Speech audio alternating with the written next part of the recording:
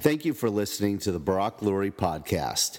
Please share this podcast with your entire email list and on all your social media sites so we can double, triple, and quadruple the listenership of this fine offering of entertainment that informs and enlightens worldwide. Thank you.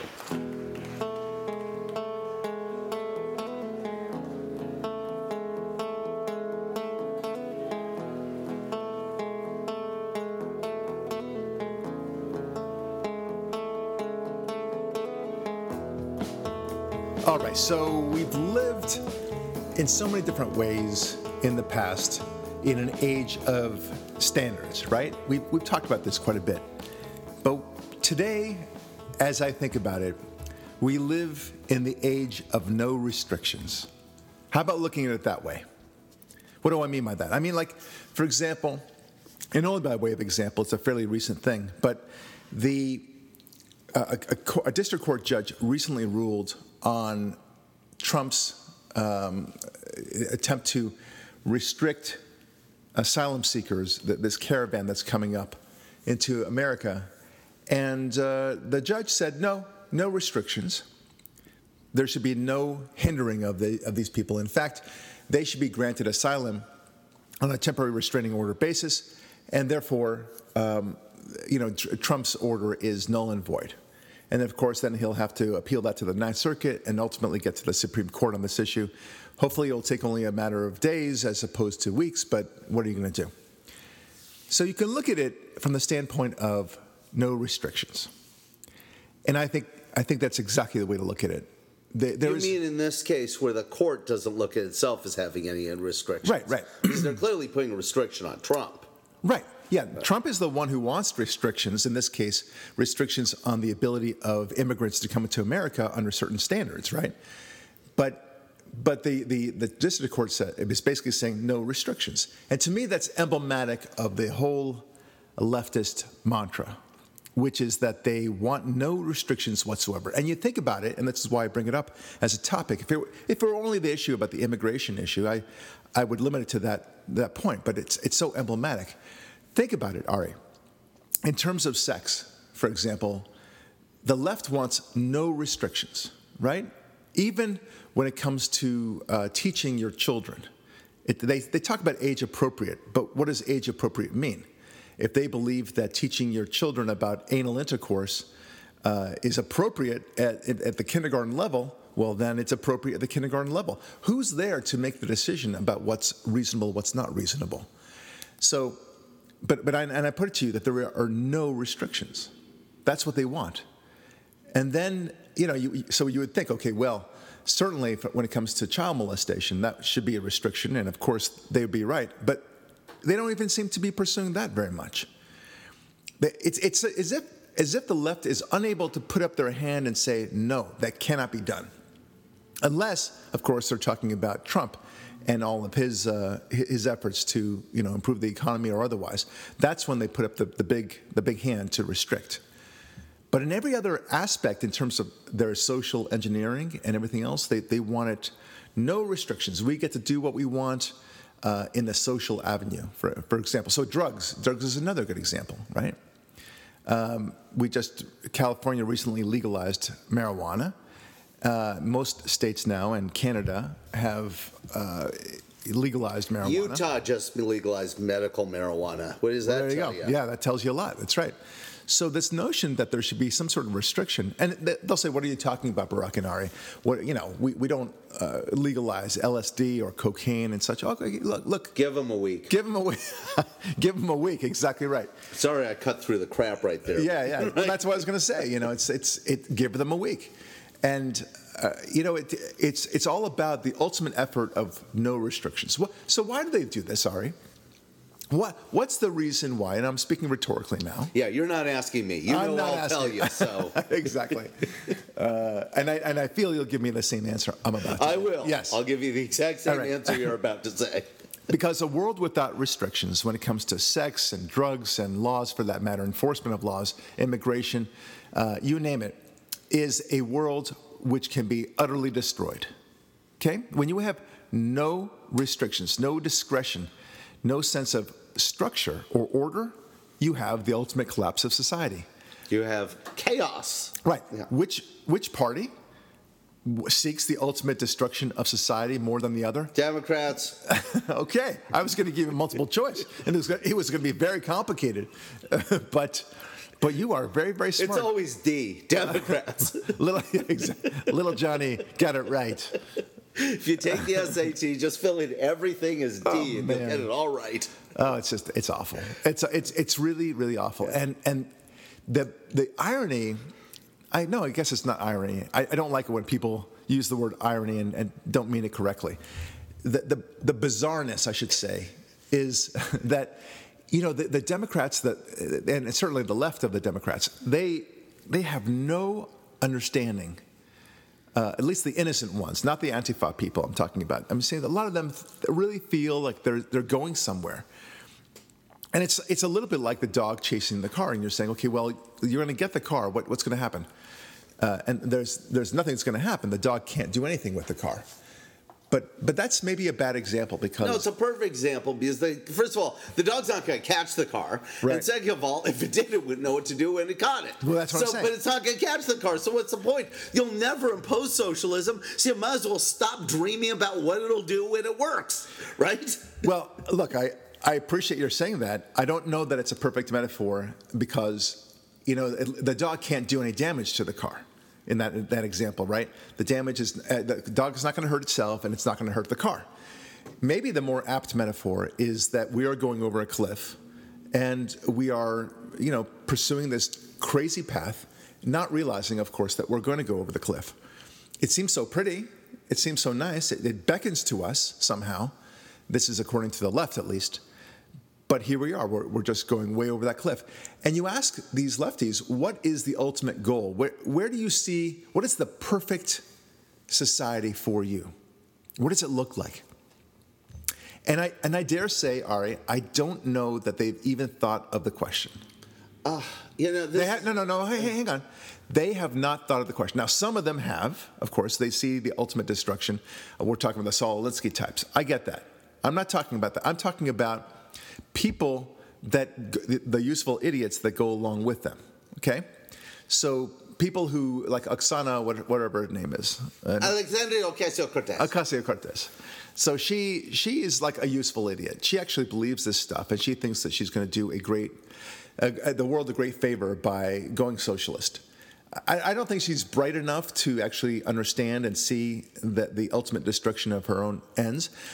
But if you were to ask her, and people like her, what do you see? What is the perfect society? And we'll give you 10 years. So go ahead and tell us what the United States looks like in the year 2028 when, somehow the Democrats have complete control and everyone's kumbaya about the socialist agenda and such like that. What does it look like? And if it makes it easier for you, use another example of another country that you think would be ideal to look just like. And then let's go from there. Well, her answer is simple. It would look less male, less white, more diverse, right? Some stupid answer like that. But I disagree with you because, look, so many of the useful idiots share the same goal, the depopulation of planet Earth. They look at human beings as the problem, and they want as many of us dead as possible as soon as possible. That is clearly the aim. They don't always say it. How often have you heard, ever since Trump's election, for our political ideological opponents to say something along the lines of, things are so bad, things are so in crisis, the world is so dangerous now, what do we do in these dangerous, challenging, horrible times, right? Mm-hmm. They want horrible, dangerous, challenging times. Right. They want dead people. Stop giving them credit and saying, oh, they're just innocent. They don't know what they really, they've watched nature shows and pollution shows and diversity of our strength shows, and they're convinced that human beings are the problem, and they want us extinct so that a biodiversity of species on planet Earth can grow unencumbered by human development. Ari, have you taken your blood pressure medication today? No, I had a really good cup of coffee, and I'm feeling great. a little bit worried about you. That's See, all. when you eat meat like me, you have energy. Do you see that? All see right. the difference? Yes. Yes. My friends, Elevated testosterone. this is a good illustration of why you should go vegan. Go vegan, my friends. All right. Anyway, so we're back on the show. More prey animals for me. Exactly. All right.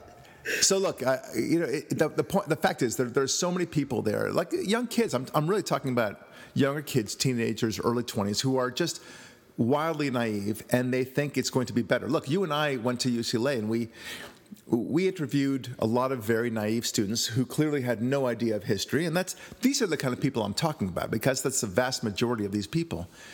But look, we only live in our own brains, so to speak, right? We only see and perceive the world according to our own ways.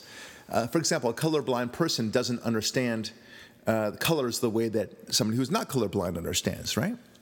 That's the way it is. And a deaf person understands it his way and would never understand hearing, and likewise with the blind person who at least was born blind. So there's no concept for a lot of people about whether or not they think. They don't think the way that you and I do in terms of understanding the consequences. Like, what do I actually want? Do you ever ask the question, what is my mission? What is my goal? What's the end game of what I'm trying to pursue? And yes, you and I can jump, and we are jumping to this, saying, look, ultimately, whether you realize it or not, you're going to end up with a chaotic world, and the crime will be wildly up, and horrible things will be happening. You won't be able to get a job. You'll have to worry about your wife, if you even believe in marriage, getting raped all the time, right? These are things that should concern you, because in a lawless society, that's what happens. You think we're exaggerating? Well, this is happening. This is happening all over the world, all the time in lawless societies. Wherever socialism is imposed, this is the result. Well, not even socialism. To Venezuela. Not even socialism. Even where there's lawlessness, that's what happens, right? The people end up having to fear for their own lives, fear for their property, and fear for the safety of their women and children. That's the way it works. And socialism certainly doesn't help in that area. In fact, it makes it far worse. Now, we've got big problems if you don't understand that as one of you, if you're a naive socialist or socialist-loving so-called innocent person like Alexandra Ocasio-Cortez. Alexandra Ocasio-Cortez. You have to say it with the right accent. I don't know. Does she pronounce it that way when she speaks about herself? I don't know if she says it that way, but everyone on CNN says it that way. This accent is not necessarily approved by the Barack Lurie podcast. Is that anything I do? No, actually not. It isn't. Okay. God. If you ever figure out how to operate this computer, my job is done, okay? You know what? Thank God they pay me a lot to do this podcast. Otherwise, I would not be able to withstand the pain dealing with Ari David. All right. But I do love him. I really do. He's my he's my raging yin to my sober yang. Right. Thank you. Now that's the billboard we need. He's my raging yin to my sober yang. Oh God! I'm his anger management therapist. What have I done to deserve this today? All right. So we talk a lot about these raging warriors who are fighting for socialism and really for the ultimate destruction of society. And if you don't realize that, then you're a fool. Okay. I wonder. And I talk to a lot of we have so many liberal friends and so many lefty friends. Right? Well, you do. I know. I should say, you still do, right? I don't anymore.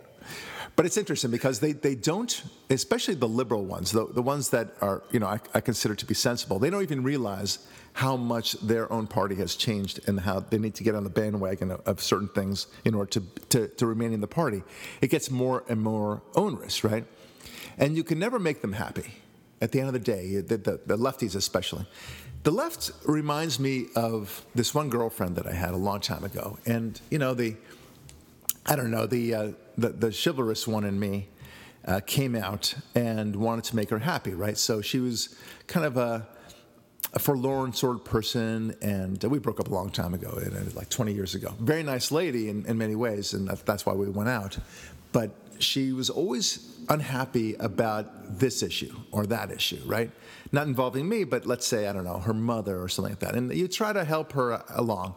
And then you think you get it resolved, and you do get it resolved. And then she moves on to the next unhappy moment, right? And then you try to resolve that for her. And it just keeps on going. There's no time where she's suddenly like, now I'm happy. And you realize, she will be perpetually unhappy. There's nothing you can do. It's in her. It's what she wants at the end of the day.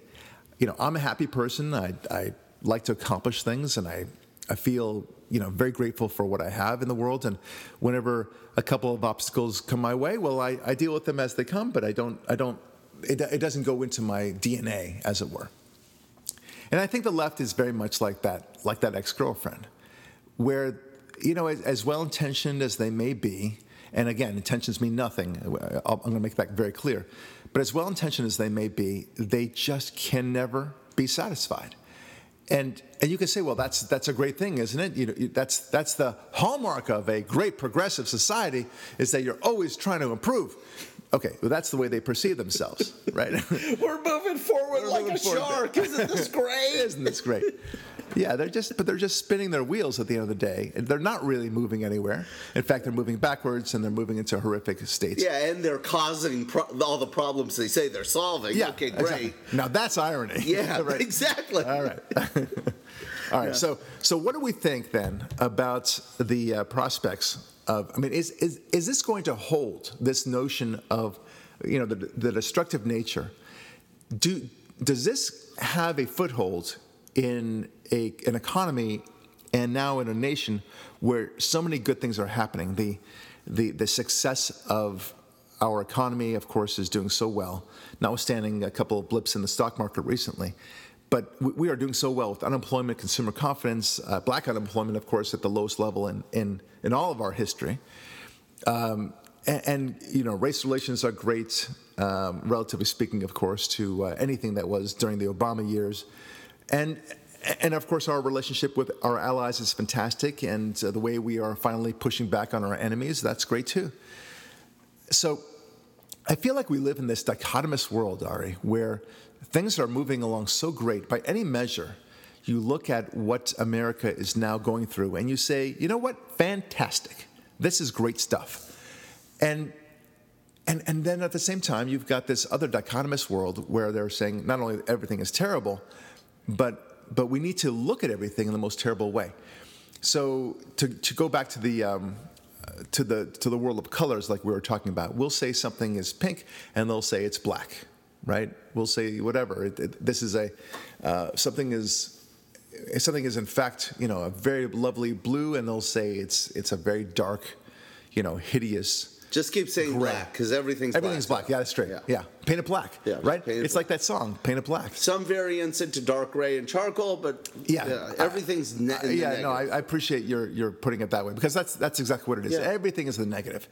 No matter what Trump does, it's a negative. Even the moving of the embassy from Tel Aviv to Jerusalem, which is such a good example. You would think that both the Republicans and the Democrats would be reasonably happy about this because, after all, Bill Clinton said he would do this. After all, Obama said he would do this. And so Trump finally followed through. I mean, isn't this something to be celebrated in the same way that we celebrated the assassination of, or the killing of bin Laden, right? No one wanted him alive, right? But Obama happened to be president. Now, I'm not saying that he couldn't have done it sooner. I'm not saying that he was totally responsible. But whatever, we were happy with the fact that bin Laden was dead, right? I mean, you're nodding your head. Of course we are. But to look at, I think the moving of the embassy would be something similar, because presumably, the Democrat, not presumably, in fact, the Democrats had pushed an agenda to move the embassy from Tel Aviv to Jerusalem, and here we did it. Yeah, but see, there you've just hit on the issue. Understand, that is the issue. That when they're in power and they do something that's good for all, we, on our side, celebrate the act, right? Right. We have power and we do something that's good for all, because we're the ones in power, they disparage the acts and those in power. Right. Understand? It's only a win for them if their side is in power when the win happens. Yeah. Now, the fact is that when they're in power, 99.9% of the time what they do is bad for the country. And then we're called out for complaining about it. Well, hey, why can't you just get on board? Well, it wouldn't be bad if you didn't point out the bad. You know, the Iran deal would be just fine if you people didn't complain about it. Right? No, you're right. Okay, so I mean that is the issue. I mean, and you know, a good thing about podcasts like this is we don't have to agree. I think the best moments are when we disagree because the audience finally goes, good. Someone's trying to put Ari in his place. I said trying, not succeeding. Okay.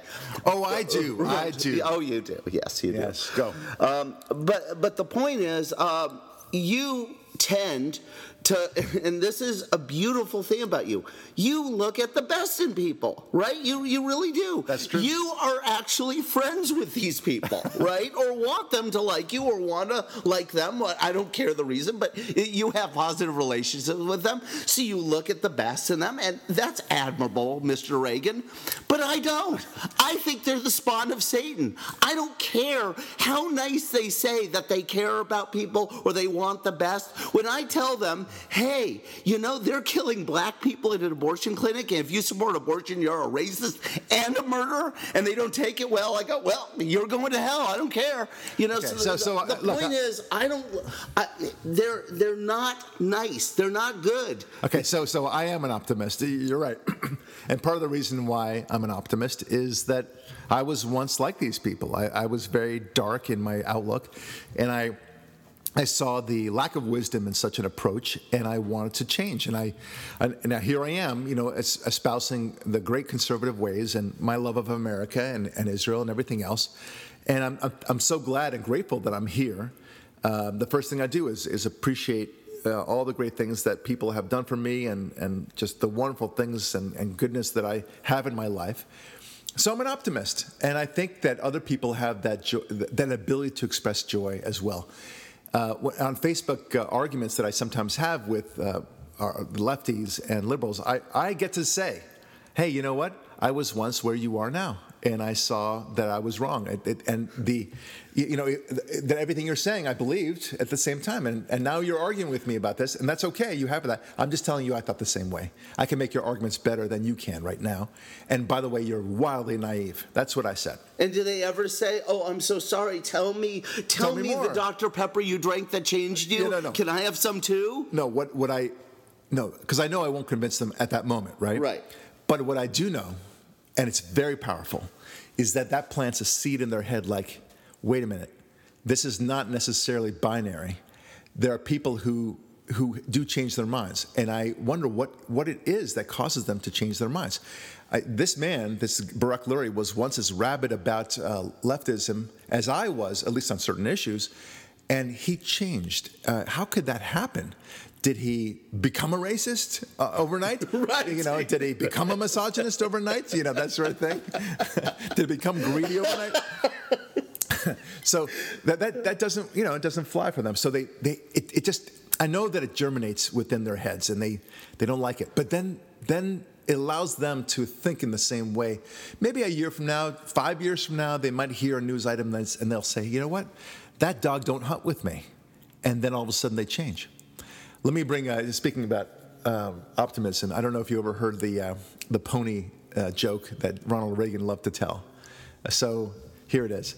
So there were two brothers, and they were about 16 years old or so, and the father noticed something about them right away. One was horribly pessimistic all the time. Every way he looked at life, it was something dark and horrible. And the other one was a pessimist. An optimist, and he, you know, everything was just too rosy, you know, and no matter what happened, it was going to be great, no problem at all. So he decided that he was going to kind of make life, you know, kind of show each of his kids respectfully and respectively a different world. So he gives the pessimist son an opportunity to just have, you know, to go into Disneyland day in and free pass all the time. Have a great time. He gets a front, you know, pass in front of the line all the time.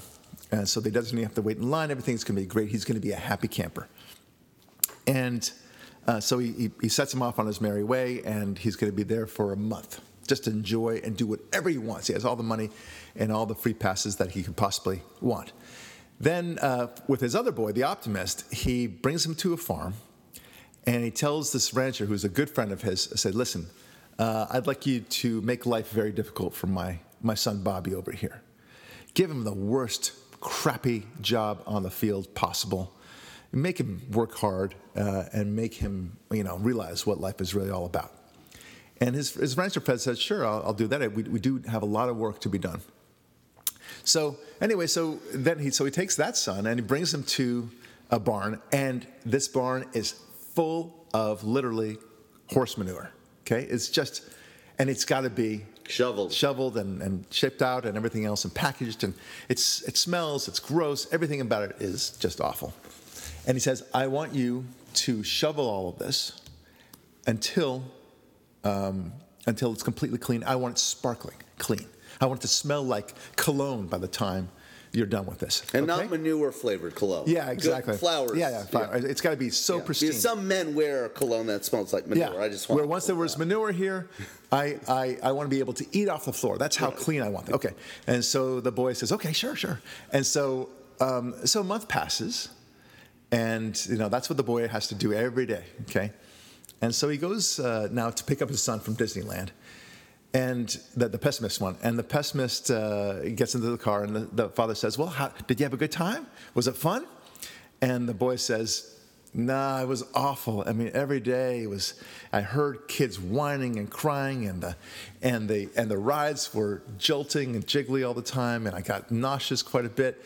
And the food was stale and, just the usual crap all the time. I just hated every minute of it. It was just whining. I mean, and the weather was never just perfect. It was always so humid. I mean, everything he could think of, basically, he found a way to complain about it. Okay? And so the father kind of rolls his eyes like, oh, well, I guess that didn't work too well. Well, let's go pick up your son, Bobby, and your brother, Bobby. And they go to the ranch to pick up this. And it says, oh, where's my son, Bobby? And his rancher friend said, oh, he's in the barn, like you told me. So, okay, they open up the barn, and what do they see? They see little Bobby, and he's got the shovel, and he is just shoveling right and left as fast as all get out. And one over the left shoulder, one over the right shoulder, and he's smiling all the way through. And then, so then the father says, Bobby, why are you so smiling, so happy about this? And he said, well, I figure there's got to be a pony in there somewhere. Right? So that's the way he looked at it. Even in all this crap, he figures there's a pony associated with this. Anyway, I'm somewhere in between those two boys, of course, but nevertheless, I'm closer to the optimist. And why not? Why shouldn't I be, right? I happen to live in the best friggin' country in the world. The odds of you being born in this country at this time, and I actually did the odds of this. This is so much fun. Do you know there's only a 4% chance that geographically that you would be born in this country, right? If just, you're some sort of zygote right, somewhere in the 4% of the human populated landmass that you wound up here in this country. Right. Okay. Now give them the kicker though. Well, there's more to it. Okay. Right. Then from there, you have to multiply the fraction that you were born at this time. In this era. In America. Because if you were born in the same land, here in 10,000 years ago. What we now call Los Angeles, even 200 years ago, it would be a miserable existence. Right? Or 300 years ago. So, right now, it's pretty damn good. And likewise, we're born, you and I, we have parents that are, they're not alcoholics, or they don't beat us senselessly or anything else, or never did, and that's good too. And then you've got great kids. I've got great kids. They're healthy and strong. Isn't that a wonderful thing? And then the fact that we have a great community. These are things that most people don't have. The fact that we're not being raised by single moms on welfare, for example. That's great too. The fact that we're both good looking enough to acquire sexual activity from a woman on occasion, right, doesn't hurt either. Well, at least enough to fool them to agree to be with us and to marry us, no less. I mean, like, what were they thinking? Oh man, they weren't. But but the point is, to have those overlapping blessings on top of the 4% chance. What you're getting at is infinitesimally. It's better than winning the lottery. Right. Okay. Right. It's exactly right. Because you can win the lottery 10,000 years ago, and that money doesn't do you any good. That's right.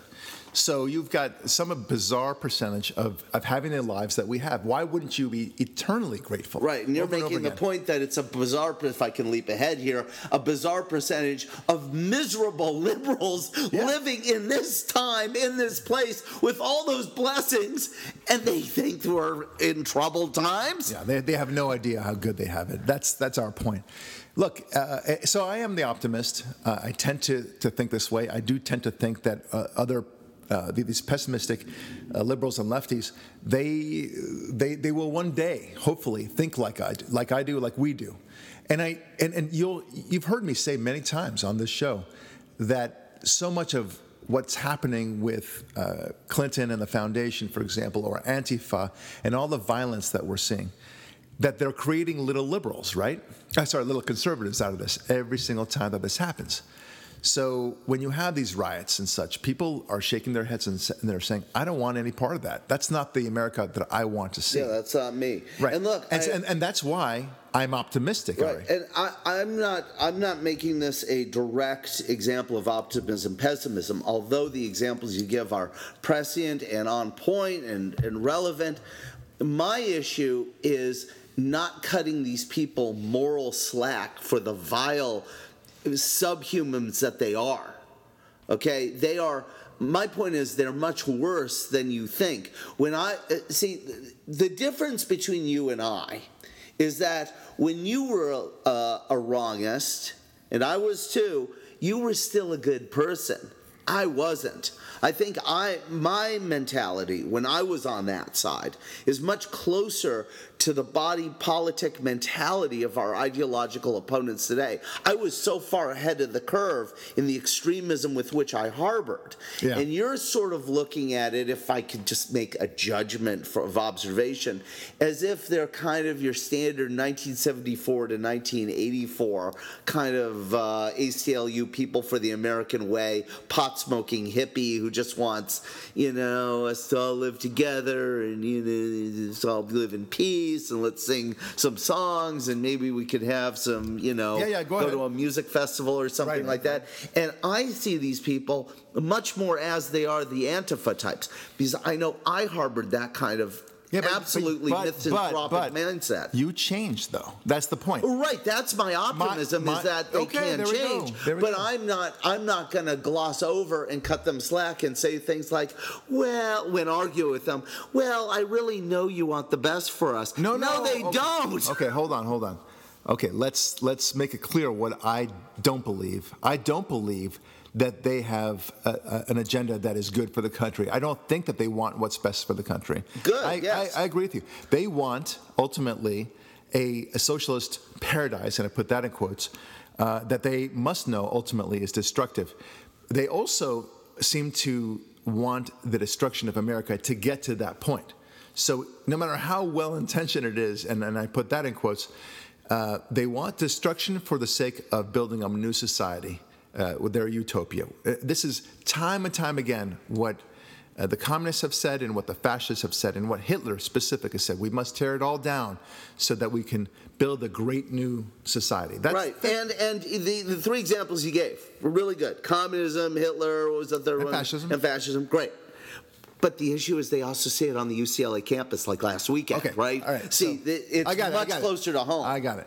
The point is, as we're talking about this, that there are many people that are like us. I'm reaching out to the people that are like us, right? We don't focus on the far left who are truly off the planet. Unsalvageable, yes. Right? And we don't have to focus, at least on the evangelicals who are truly conservative from day one, and they came out of their mother's womb, with an American flag.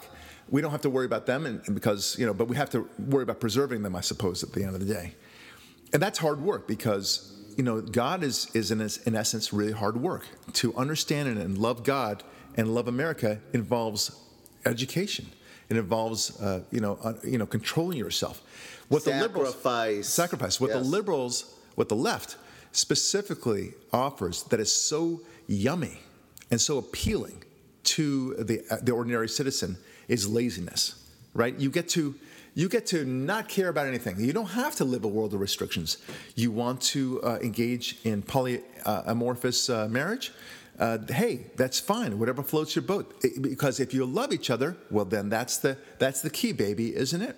Right? Yeah, in essence, what they're making the argument for is that you can still win the game without even playing the game. And not only that, the game is rigged as we see it, so we're going to get rid of all the rules so no one can play the game, but we're all declare you win the game. I'm not getting off our field. Because let me complete the thought for this reason. I think you'll see this. You start off talking about the idea of not living a constrained life within the rules. You gave the example of the judge, getting rid of Yes, go. Trump's rules.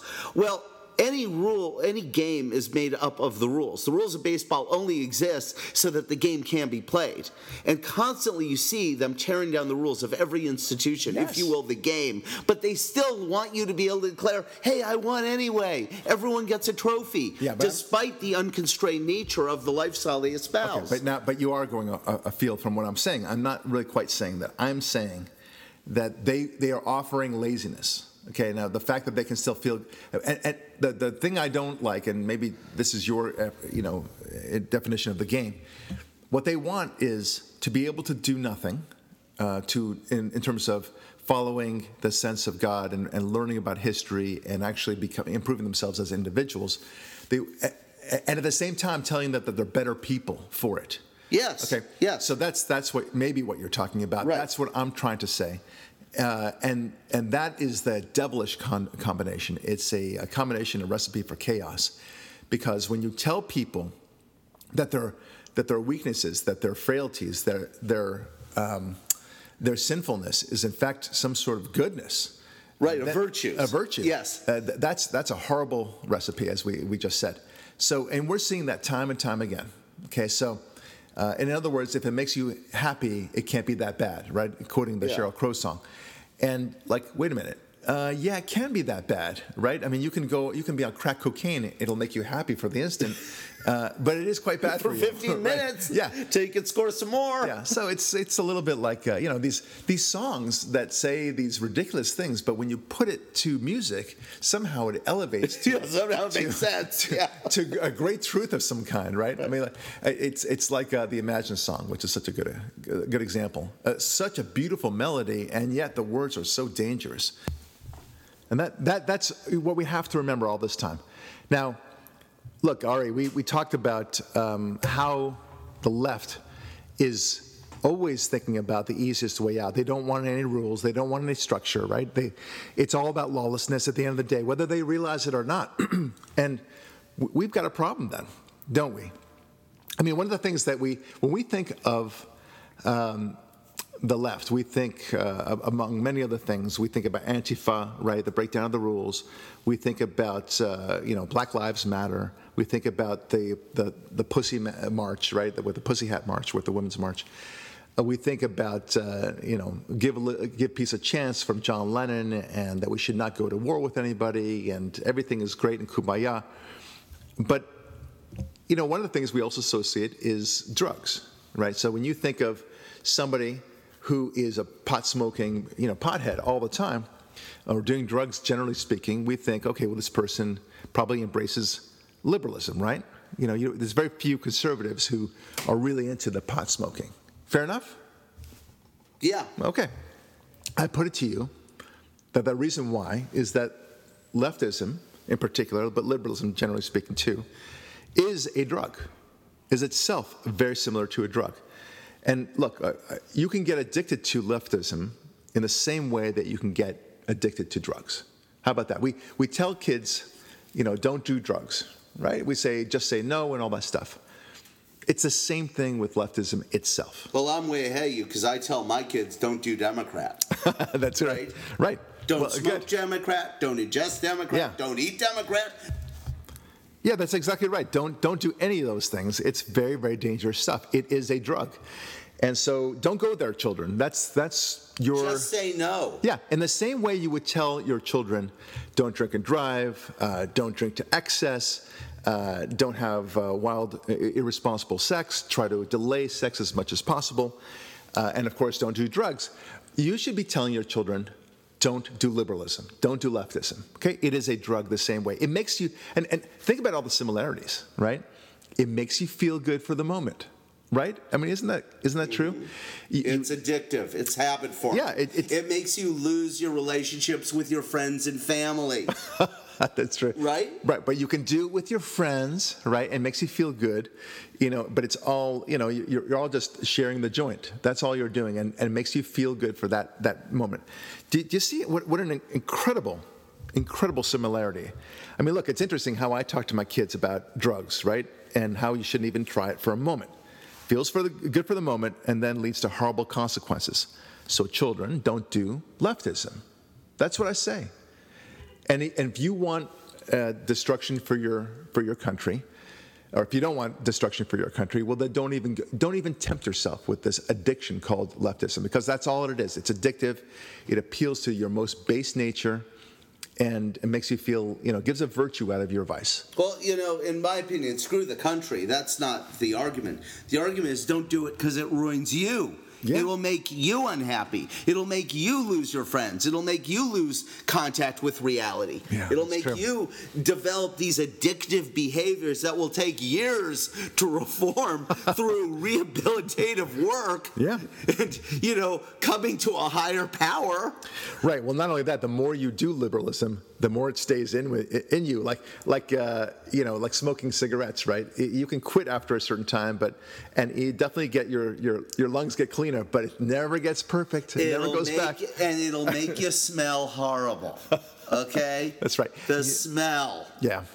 It's not a good place to go. Don't do leftism, my friends. Right, in the same way we show our kids pictures of people on drugs. Yeah. There's that famous one showing a crystal meth addict starting as a beautiful girl and ending up as a homeless zombie. It's the same thing. Yeah. Show your kids pictures of Debbie Wasserman Schultz and Maxine Waters. Show them pictures of Ann Coulter and Margaret Hoover. Compare and contrast. Do you want to be this or do you want to be that? Well, look, one of the great things that we did as and this is to your point, Ari, one of the great things we did in fighting Hitler in World War II is that we simply took what he said.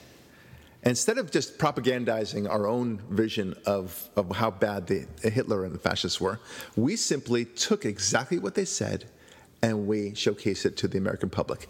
Here's what they're saying. Here's what they're doing. These guys are bad guys. Okay, that's it. That's all we had to do. We weren't propagandizing at all, other than to show their own film footage. And I always loved that about America, that when we did that. And we are doing the same thing. In my family, we do the same thing. I show what Alexandria Ocasio-Cortez does. Alexandria Ocasio-Cortez. I wonder if there will ever be a time where I just say her name and there I'm not sure about that. That was Alexa. I don't know why. No, that was Kim Jong-un and Mark Zuckerberg. Mind your own business, Zuck. I'm not sure about that. I'll bet you aren't. Build a good product like Steve Jobs. All right. That happens. That was very funny. I'm not sure about that. Okay.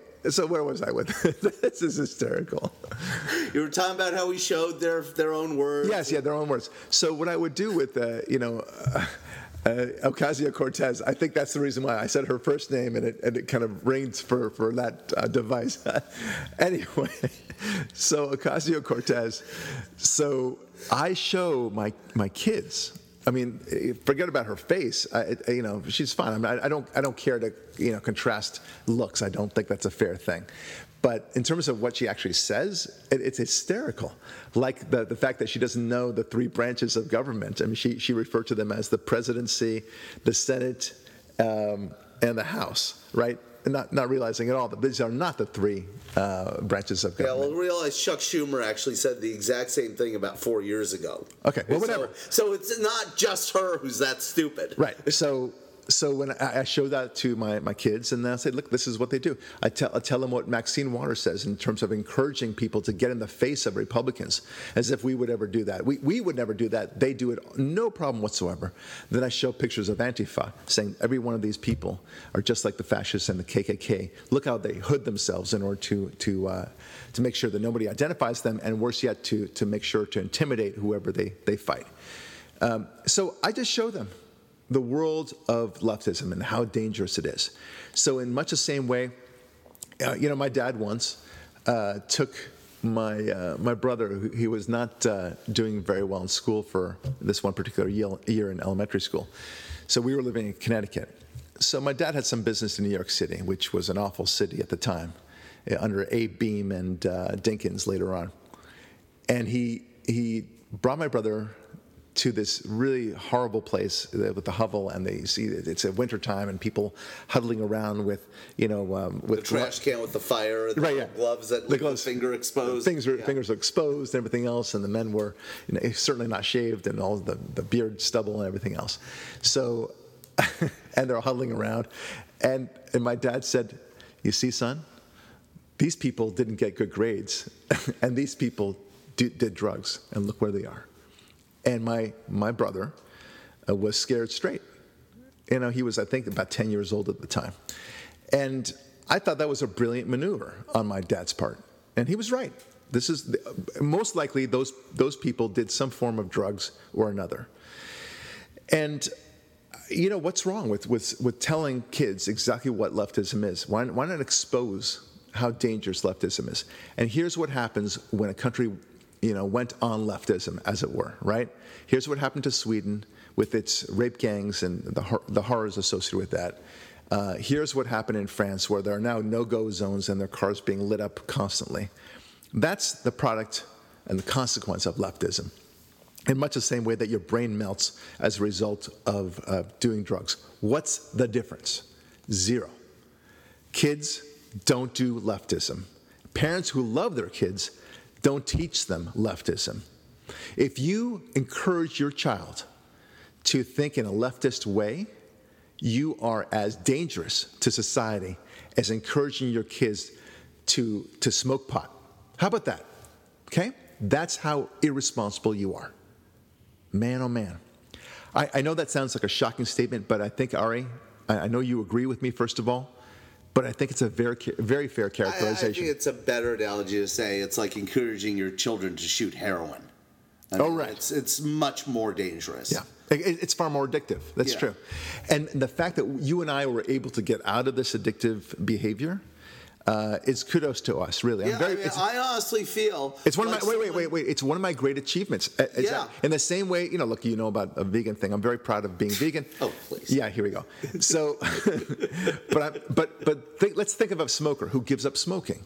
He's always proud of giving up his smoking, or an AA guy, right? I'm proud that I stopped smoking weed 20 years ago. Right, I'm proud of it. But I'm more proud that I stopped shooting Democrat almost 30 years ago. All right, let me go on with my other analogy. If an alcoholic who gives up alcohol, and he says, and he very proudly says, "Hey, I've been sober for 10 years. Today's, congratulate me. Oh, I've been clean and sober. Great." And all of us on Facebook say, "Way to go, Bob." Right. It's great, right? So we should do that. I've been clean and sober from liberalism for the past 20 years, and I ain't going back. I think I'm good. I think kind of like these different groups of conservative whatever. I think you've hit on something so brilliant. Like AA, we should have a system of chips, right? Right. How long have you been clean and sober? How long have you been free of Democrat thought crime? Right. And you have a chip. 3 months, 6 months, a year, 10 years, 20 years, 30 years. How long has this been since you voted for a Democrat, right? I think that is a brilliant thing. And you could have support groups. I think I'm going to do that on Facebook later on today. I'm going to go out and tell people, congratulate me. This is the anniversary of my going conservative from the year 2002, which is 16 years ago. Yeah. And I'm just so proud. And wish me luck and congratulate me on my great success. And I guarantee you, all my conservative friends will say, "Way to go! It's good for you, clean and sober." Yeah, I think mine is July 7th, 1992. I think that's my sobriety anniversary, if you will. That's right. And I think that is so brilliant. Yeah. And you go to a little novelty shop and have like AA chips made. They have chips that you put on your key ring. And it has the date of your little anniversary. Right. And this thing you could sell online, like the Brock Lurie store from the Brock Lurie, book author website. I think this would be brilliant, and you could buy these for your friends, and right, clean and sober. What's that chip on your keychain? Well, I've been sober for so long. Well, I didn't know you had a drug problem. Well, I did. Well, what drug were you on? I was voting Democrat. I wasn't all of it, man. I was doing pot. I was doing coke. I was doing heroin. I was doing liberalism. Well, the great thing about this is it's what I call pre-recovery. So you take a guy who's smoking pot or drinking or whatever, right? Yeah. And that first day sober is the hardest, right? So what this does is it says, well, as long as you quit voting Democrat, you can start on your path to sobriety, and you can drink or smoke your weed, for a while longer, and don't worry about that. But as long as you quit this, you're well on your way to recovery. Right. So you should be just as adamant and hostile to people who want you to join them and have a little bit of pot, right? Have a taste. No, just just say, it's okay. I'll make sure that you don't have anything more than a couple of puffs, and then we all go home. No, we know how dangerous that is. You need to just say no. Nancy Reagan was right.